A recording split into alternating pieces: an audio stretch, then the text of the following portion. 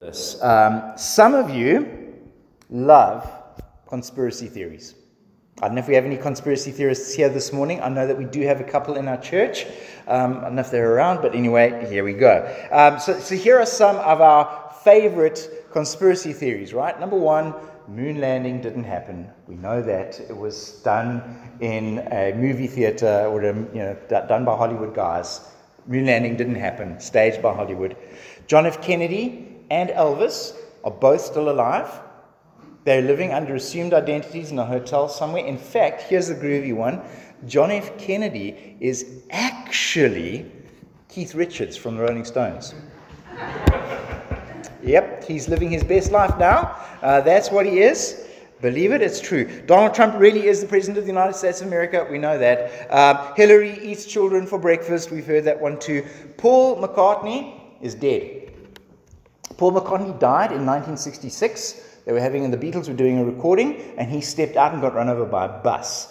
Instead of announcing to the world that Paul McCartney is dead, the Beatles, the remaining three, found a look-alike.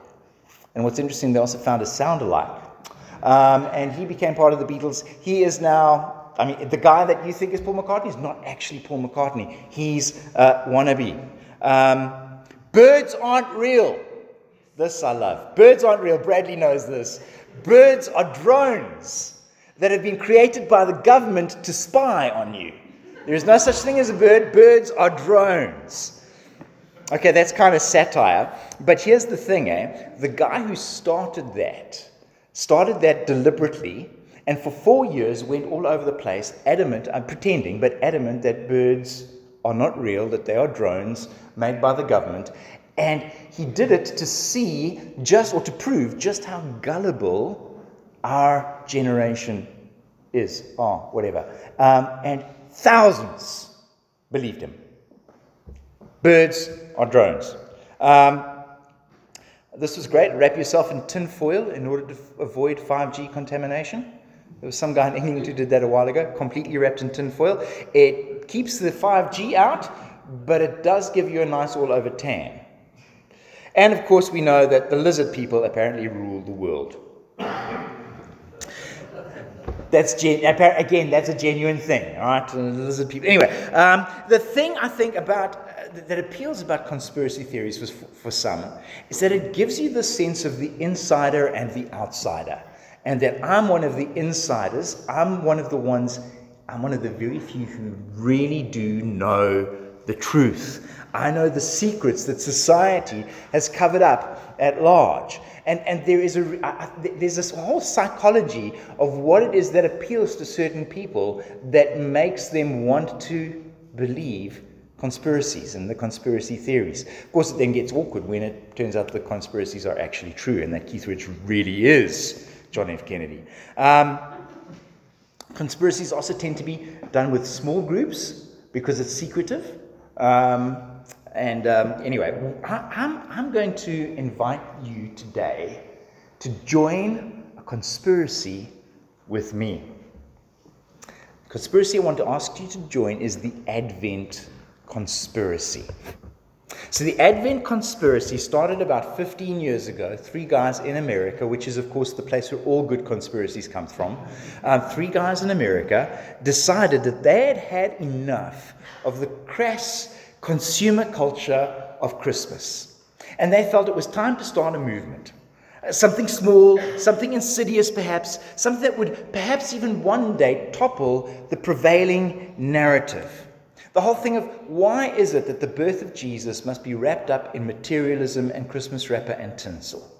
Why is it that the birth of Jesus is all about consumerism and greed, the very things that Jesus stood against? And what would happen if we could undo that? What would happen if we could push back against this selfish, stuff my face, big prezzies culture of Christmas? And so the Advent conspiracy was born. There's a PowerPoint. Let's start with that. Advent conspiracy was born, and it revolves around 4 things. I'm just waiting for my PowerPoint to appear because it's got some groovy pictures. It revolves around these 4 things, these 4 themes of Advent calendars and whatever 4 themes. Worship fully, There it is. Worship fully, spend less, give more,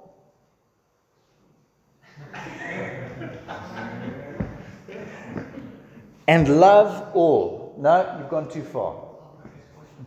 There you go.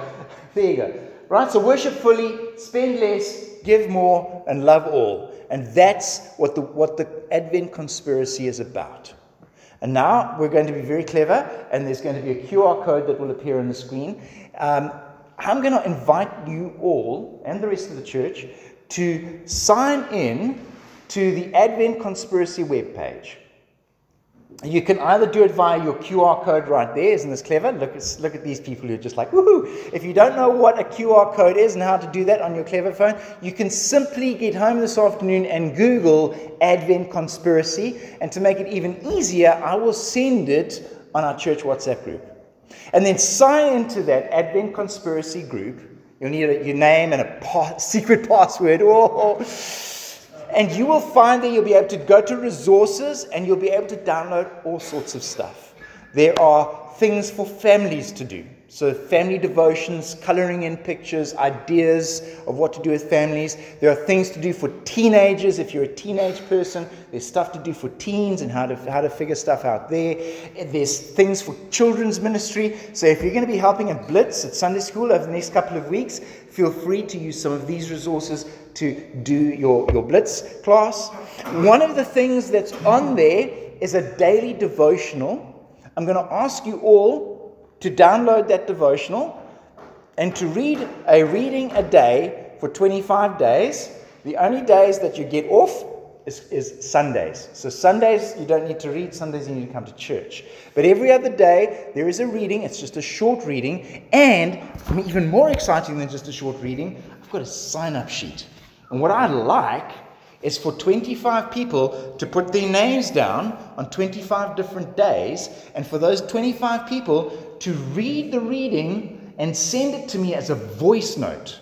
And I'm going to post that voice note on our WhatsApp group, so that you don't need to read the reading, you can listen to someone in the church read the reading for you. How cool is that, eh?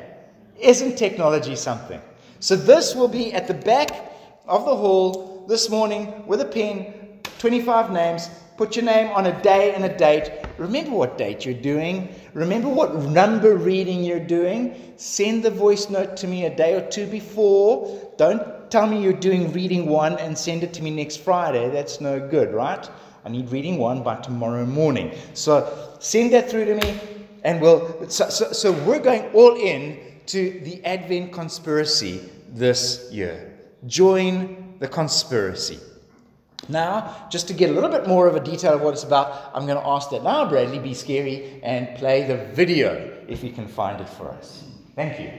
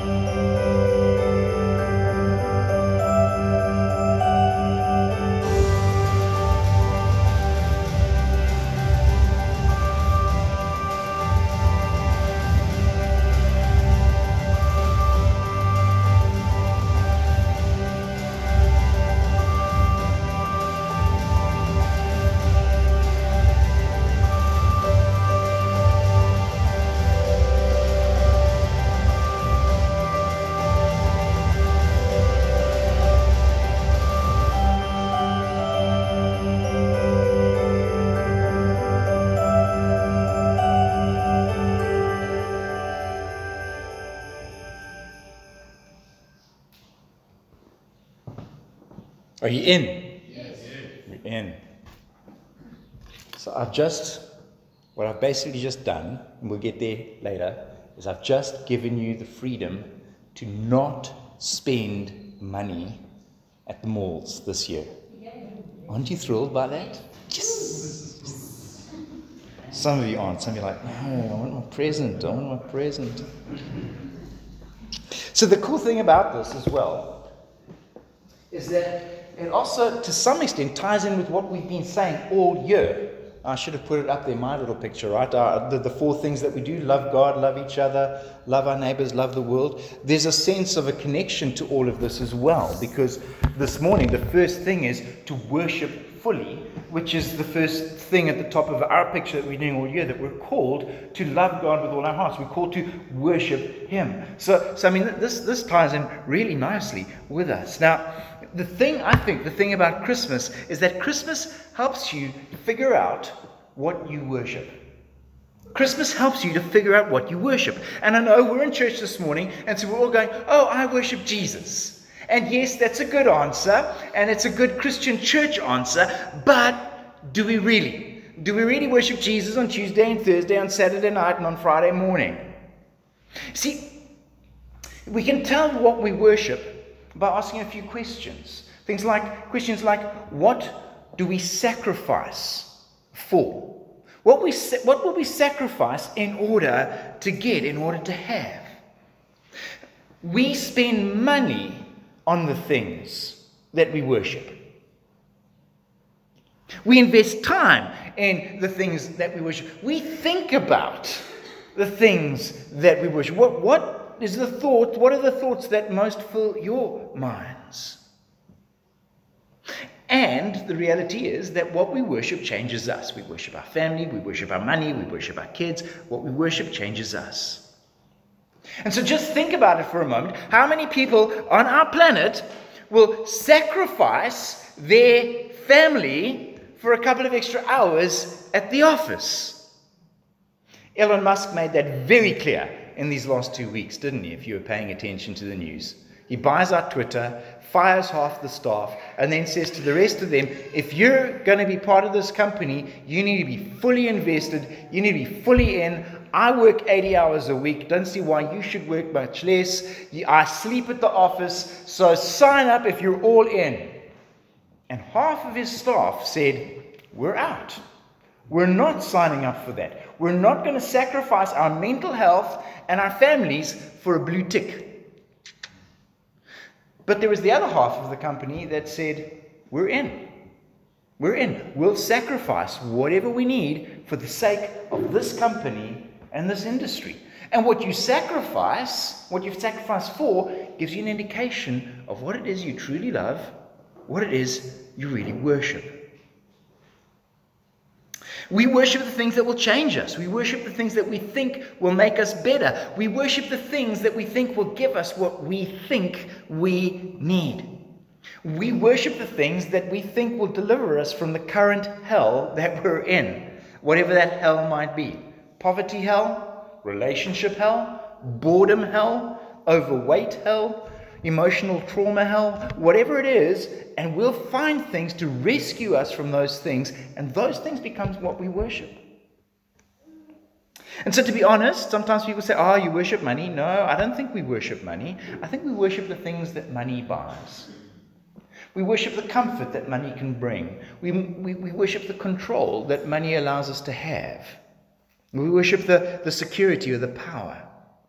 And we think that having these things will deliver us from our current hell. And the truth is, I think that those things just lead us deeper into our own personalized hell. And we end up, like they say, buried in debt. And so Christmas is just like, let's buy lots of stuff. And let's give that stuff to the kids, because then the kids will be happy. And if the kids are happy, then I'll feel loved. Let's stuff our faces with turkey and cake, because that will bring us comfort. And besides, I deserve it, right? I've earned this. And so all this spending and the parties will give me days and days of happiness. And then Christmas arrives and Santa brings you underpants. And it's just a bit disappointing, isn't it? Because it's not what you expected. I mean, as nice as a new pair of underpants are, and just, how nicely they fit, but it's just, or you stand on the remote control car that's only been going for 10 minutes. Beep, beep, beep, beep, woo, woo, woo. And it's like, did you stand on that deliberately? And then it's 10th of January, and the tree comes down, and nothing has changed, except your back balance. What if Advent is about something else? What if it's about worshipping something different? So this morning, we're going to look at Luke chapter 2, one of the early stories in the whole story of the advent of Jesus. Look at Luke chapter 2 from verse 22. From verse 21. On the 8th day, when it was time to circumcise him, he was named Jesus, the name that the angel had given him before he had been conceived. When the time of their purification, according to the law of Moses, had been complete, Joseph and Mary took him to Jerusalem to present him to the Lord. As it is written in the law of the Lord, every firstborn male is to be consecrated to the Lord, and to offer a sacrifice in keeping with what is said in the law of the Lord, a pair of doves or 2 young pigeons. Now there was a man in Jerusalem called Simeon, who was righteous and devout.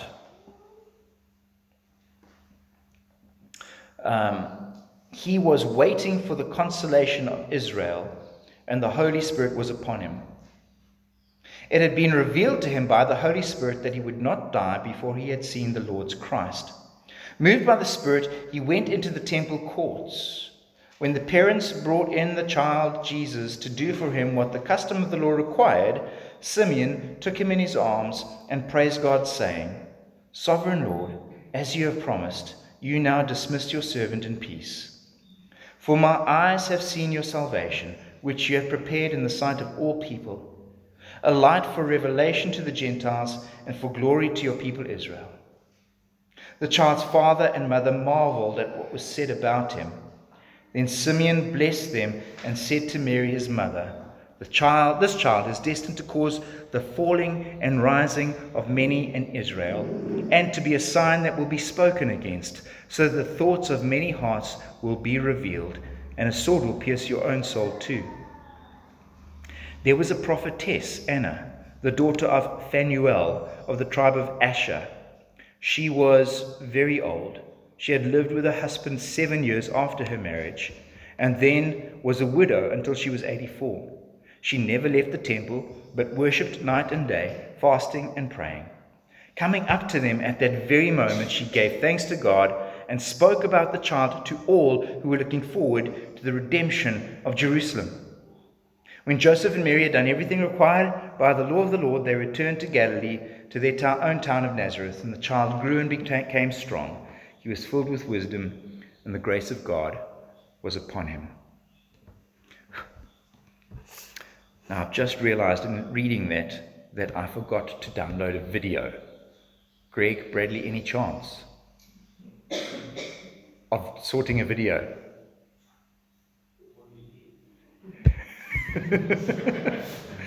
It is called Nunc Dimittis. Nuncdimittis by Mr. Paul Smith. If you can find that, good luck for the end of the service. Oh dear. All right. So what we want to see here this morning is that there are three little images of worship and what worship looks like right at the beginning. We've got Mary and Joseph, and then we've got Simeon, and we've got Anna. And Mary and Joseph point us first of all to the fact that worship, true worship, is sacrifice. The true worship is sacrifice. And I've said that already, right? That we sacrifice for what we worship. Some will sacrifice family for work. Some will sacrifice families for hobbies. Some people will sacrifice liver for another bottle. But even in the small things, we sacrifice stuff. We sacrifice the little things that we think will bring us some measure of meaning, satisfaction, and fulfillment. Just recently, I've been sacrificing my waistline for chocolate. I have. I'm not going to take my shirt off now, but I have. We'll sacrifice, come Christmas, we'll sacrifice hard-earned cash to make the kids smile. We'll sacrifice the kids' smile in order to keep cash in the bank. Here's Mary and Joseph, and they bring a sacrifice to the temple, and what they bring is a couple of doves. And one of the things that tells us is that they were poor. They were not wealthy people. The Old Testament says that at the birth of a child, you've got to bring a dove and you've got to bring a sheep. And if you can't bring a sheep, well, you can substitute the sheep for a dove. Mary and Joseph are poor. And yet in their poverty, they bring a sacrifice. And their sacrifice isn't just about a couple of birds on a fire. Their sacrifice costs. Because you can't just bring any two random old birds that you find outside. You would have had to buy your doves at the entrance to the temple because they had to be ceremonially clean, well-kept doves. And what that generally was is if you'd gone and caught a dove yourself in the square and you arrive with your dove, the priest would say, no, that dove's not good enough. Take your dove away, put it in a box, and sell that dove to someone else, and sell you a dove that he's just confiscated from someone else. It's a money-making scam, right? But it's a consecrated dove, apparently, and so you pay money, so there's a cost. They've had to pay in order to offer a sacrifice to God. Now, I've got to say that I don't think that God is really after your money.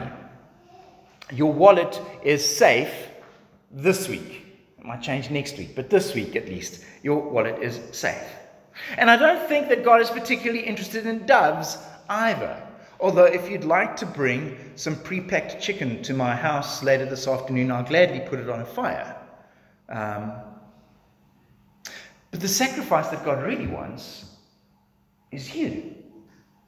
Remember Romans chapter 12, verse 1 and 2, where Paul says we are to present ourselves as living sacrifices. In view of God's mercy, to present yourself as living sacrifices, because this is your reasonable worship. God doesn't want your wallet, your doves, your sheep, your time. God wants you. He doesn't want your stuff. He doesn't just want 10 minutes of your morning tomorrow when you're still trying to rub the sleep out of your eyes and slurping your coffee. God wants you. He wants all of you. All in for Him. And that comes at a sacrifice. That comes at a cost. I was tempted this morning, and then you'll be grateful that we didn't do it, but I was tempted for us this morning to sing the Hokey Pokey. Remember that song? Right? You put the left hand in, you put your left hand out, in, out, shake it. No, I've got the wrong way around. Anyway, shake it all about, right? Because we're a bit like that, I think, when it comes to our worship. We'll put a little bit in, and then we take it back, and then we put a little bit of this in, then we take it back. Do you remember how the song ends? Put your whole self in, and shake it all about. God calls us to put our whole selves in. Why? Because Jesus put His whole self in. Here's how the sacrifice kind of plays out for Joseph and Mary, and kind of what some of the implications behind it, right? There's three things that they do in terms of their worship here this morning. Number one, there's covenant. It starts with Jesus being circumcised on the 8th day. And they do that because of tradition. They do that because, it's something that started longer. But the tradition started because of Abraham. And God comes to Abraham and says, hey, Abraham, let's make a covenant. Here's the deal. I'll bless you. I'll make a great family from you. And from you will come someone who will bless the whole world. So you're going to wait for that one descendant who's going to come. We're waiting for him. And to seal the deal and to show that you're all in, circumcision. Oh, it comes at a bit of a cost. It's going to be a little bit painful, Abraham. But you and your descendants after you, circumcision, sign of the covenant. 2,000 years after that conversation, the descendant of Abraham, the one who will fulfill the terms of the covenant, is himself marked with the sign of the covenant. So Joseph and Mary come and worship because of the covenant. They come and worship because God has made a covenant, and the covenant is a promise of the coming Messiah. And you wonder, did they really fully understand who it was that they were holding? Were they completely clear in this reenactment of this ancient symbol of a covenant that the new covenant is about to be instituted through this child? And we worship because there is a new covenant. The second thing that happens within all of this is that it's not just that there is a covenant, but there is cleansing. This is a cleansing ritual. That was 8 days after birth. Now, 40 days later, it's time to go back to the temple for a sacrifice of cleansing. It's a ceremony to perform a symbolic cleansing of mother and child. And that's where the bird sacrifice comes in. That's why they bring this bird. And part of the idea behind this seems to be that it's not just that this child will inherit blue eyes, curly hair, and stubbornness from mom and dad, but also that this child inherits the sinful nature from mom and dad, and that something needs to be done about this sinful nature. And that sinful nature will require blood sacrifice. And so a pigeon, a dove, is slaughtered, is killed. The cleansing blood of a substitute. And the reality is that every parent knows that the symbolic execution of a pigeon cannot wash away the sin and cannot deal even with the sinful nature born even in this 6-week-old baby now. Again, how ironic is it that Mary comes to the temple to be cleansed and to offer a sacrifice and worship, but is in fact holding in her arms the one who will be sacrificed and will cleanse her, who will cleanse not only her, but her people of their sin. And that the need for the sacrifice of a pigeon or a dove or a sheep will become a thing of the past. Worship is about cleansing and being cleansed. We cannot worship unless we are clean. We cannot be clean unless the sacrifice of Jesus has washed us clean. Thirdly, the last thing is it's about consecration. This little ceremony of Mary and Joseph is not just about the covenant, and it's not just about cleansing, but it's also about consecration. The child is consecrated, is given, is offered back to God. And again, that's a tradition that goes all the way back to the 10 plagues. And remember plague number 10 in Egypt, where the angel of death passes over the houses and says, "The firstborn child in every house is mine." And God says to the people of Israel, "And if you want to buy your firstborn child back from me, then a sheep dies in its place. And you paint the walls of the doorways of your house with blood." And so the people of Israel buy back their children. And then when they get into the desert, God says, "Okay, this is how it's going to work from here on out.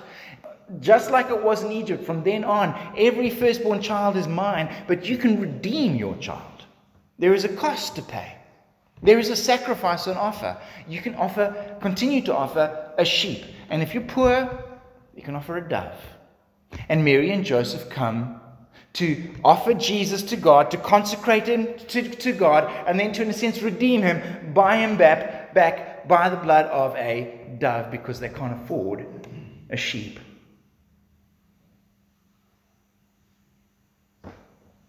And again, isn't it ironic that though they can't afford a sheep, they have with them the Lamb of God, who will buy back his people, who will buy them back from death, who will bring them to life. The very one that they're bringing to God, to consecrate to God, to redeem from God, is the one who will redeem his people and who will consecrate us and set us apart for him. Worship is about covenant, We're in a new covenant with God. Worship is about cleansing. We worship Him only because we have been cleansed. Worship is about consecration, about being surrendered and given fully to Him, and we can only be that because we have been redeemed by the Lamb Himself. Worship is about sacrifice. Secondly, you get the story of Simeon. And worship with Simeon is not just about sacrifice, but worship is now also about the Spirit. We worship in the Spirit, or by the Spirit, or through the Spirit. So Mary and Joseph have finished some of the things that they're doing. They're about to come out, I think, and they meet Simeon. And 3 times in 2 verses, Luke tells us that the Spirit was upon him, that the Spirit had spoken and revealed something to him, that the Spirit brought him to Mary and Joseph. Simeon is all about the Spirit of God. Have you ever heard people say that you need to get into the spirit of Christmas? I mean, we hear that often, right? We need to get into the spirit of Christmas. And what that means is you need to get festive. You need to pull in that nasty jersey that your aunt knitted you with one arm that's longer than the other, and with the reindeer that doesn't quite, off center. You've got to string lights all over your house. You've got to be jolly, right? You've got to get into the festive spirit. I think Simeon has the right understanding of the Christmas spirit. You may remember Jesus speaking to a Samaritan woman. And the Samaritan woman has questions for Jesus about worship. About where to worship. Can we worship in this mountain, or should we be worshiping over there in that mountain? And Jesus says to her, worship is not so much about where. You can worship on this mountain or that mountain. You can worship in a cathedral. You can worship under a tree. You can worship in a school hall. You can worship in a kitchen, in a car. What's important is not where, but how. How you worship. And you remember that Jesus says to that woman that God is looking for worshippers who will worship Him in spirit and truth. So there are those 2 things going there, right? Worship, first of all, has something to do with truth. Worship has something to do with what is true. It's no good to say, I worship Jesus, but have no knowledge about who He actually is and what He's about. It's no good saying, I worship Jesus, but then create a Jesus in your image and likeness.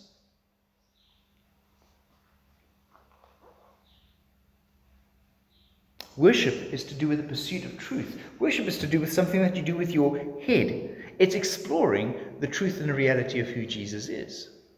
Worship has to do with truth. But worship also has to do with spirit. It can't just be about your head. It's not just about thinking right thoughts and understanding the truth of Jesus. Worship has to do with spirit, and the Spirit true.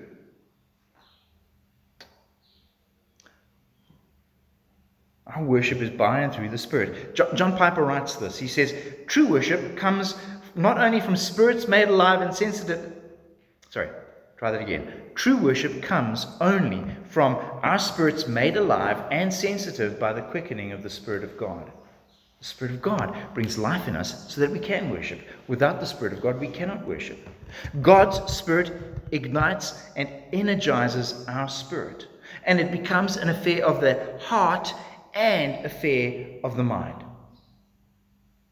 Strong affection, strong emotion, strong love for God is rooted in truth.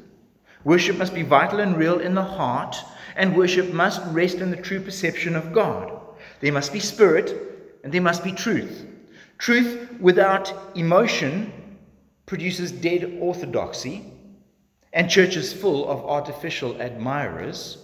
But on the other hand, emotion without truth produces empty frenzy and cultivates shallow people who refuse the discipline of rigorous thought. But true worship comes from people who are deeply emotional, who love deeply, and who love sound doctrine, and who love truth. And so God forbid that we should ever find ourselves as a church failing to worship God both in spirit and in truth. Genuine Christ-exalting worship is both. It is the fruit of heat and light. The light of truth shines into our minds and instructs us who God is, and light ignites the fire of passion and affection in the heat of joy, love, gratitude, and deep soul satisfaction. Strong affections for God rooted in truth are the bone and marrow of biblical worship. We worship him in spirit and in truth. The Spirit of God is leading Simeon here into truth, and that he's able to sing in response to the truth of who God is. And he speaks about the sovereign Lord who fulfills his promises, he speaks about God's salvation, about the revelation, light to the Gentiles, hope for and glory for the people of Israel. And it leads to the song that he's got here, which in Latin is Nunc Dimittis. We're not going to play it yet. Hold that thought. Thank you for finding it. Did you find it? Awesome. So we'll catch up with that later. Nunc Dimittis is just Latin for the very first two words of that song, now dismiss.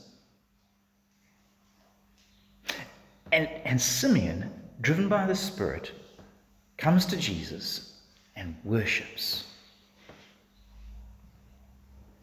Don't just get into the Christmas spirit that leads to worshipping materialism and selfishness and consumption and greed and more and more and more. Encounter the true Christmas spirit and worship God in spirit and in truth. So, worship is about sacrifice. Worship is through the Spirit.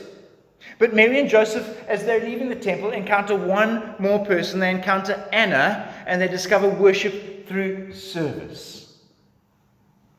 Anna is a widow, and she's been a widow for probably 60 years.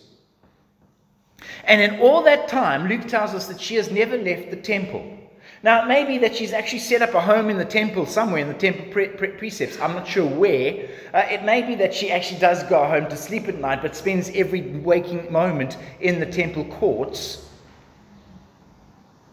And she's spending her time there in worship. So, she's a widow. There's a loneliness to that. Widows, back in those days, we know, were kind of on the edge of society. There's no social structure to hold on to them. If you have sons, they'll look after you. If you don't, you're in trouble. So Anna is alone. Here's the other thing that Luke tells us about Anna. She's from the tribe of Asher. Now, the tribe of Asher is one of the 10 tribes that got dispersed 500, 600 years, 700 years earlier by the Assyrians.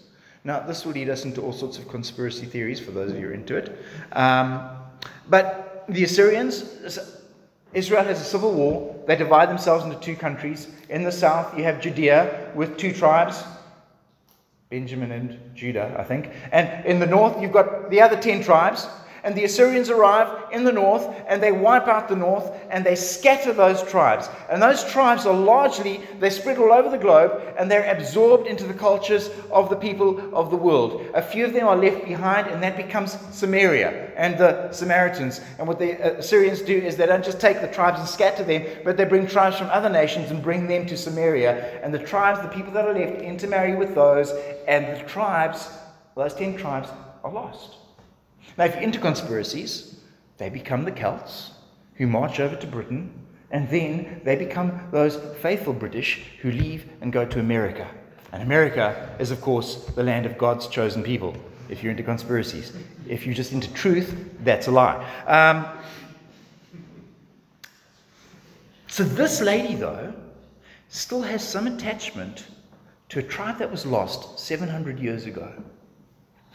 And what that kind of means, here's the thing, right, is that there is no real identity for the people of Asher. They don't have a land that belongs to them. There's barely even a tribe by that name anymore. There are a handful of people, perhaps, who can connect themselves to the tribe of Asher in these days. This is a lady who has lost all sense of identity and of who she is. So she's lonely. She has no clear sense of identity. But what has she been doing? She's devoted the last 60 years of her life to service in the temple. She served in the temple courts for 60 years. She has prayed, she has fasted, she has worshipped.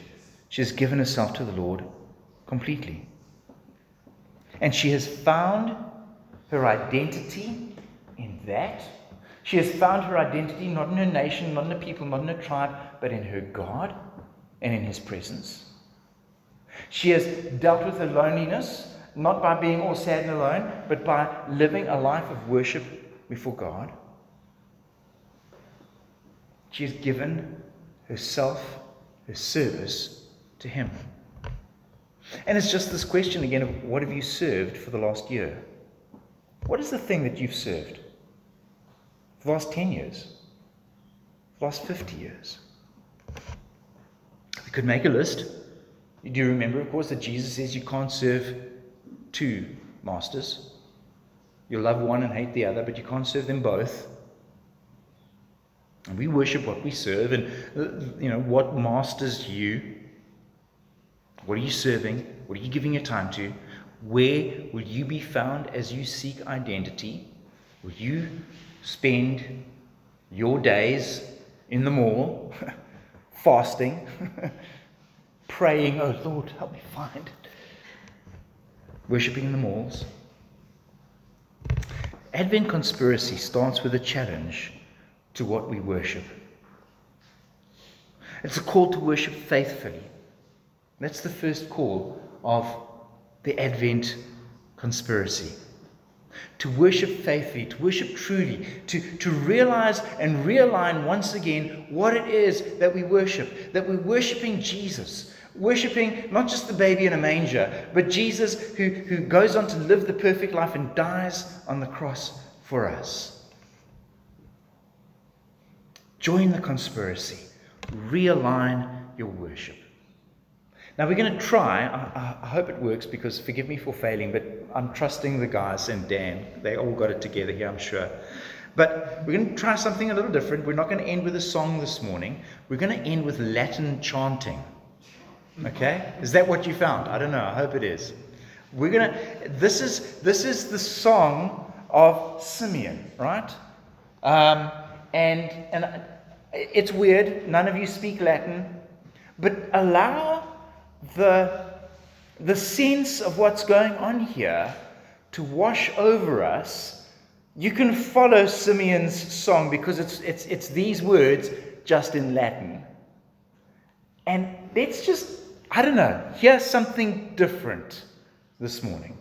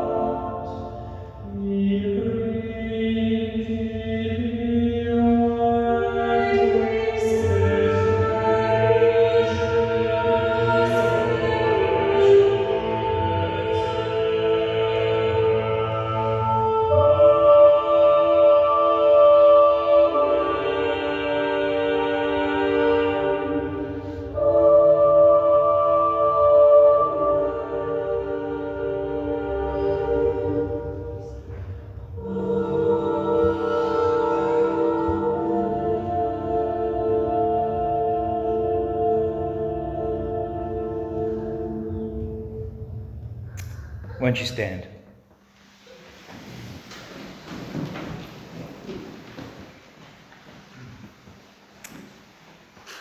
Sovereign Lord, as you have promised, now dismiss us in peace.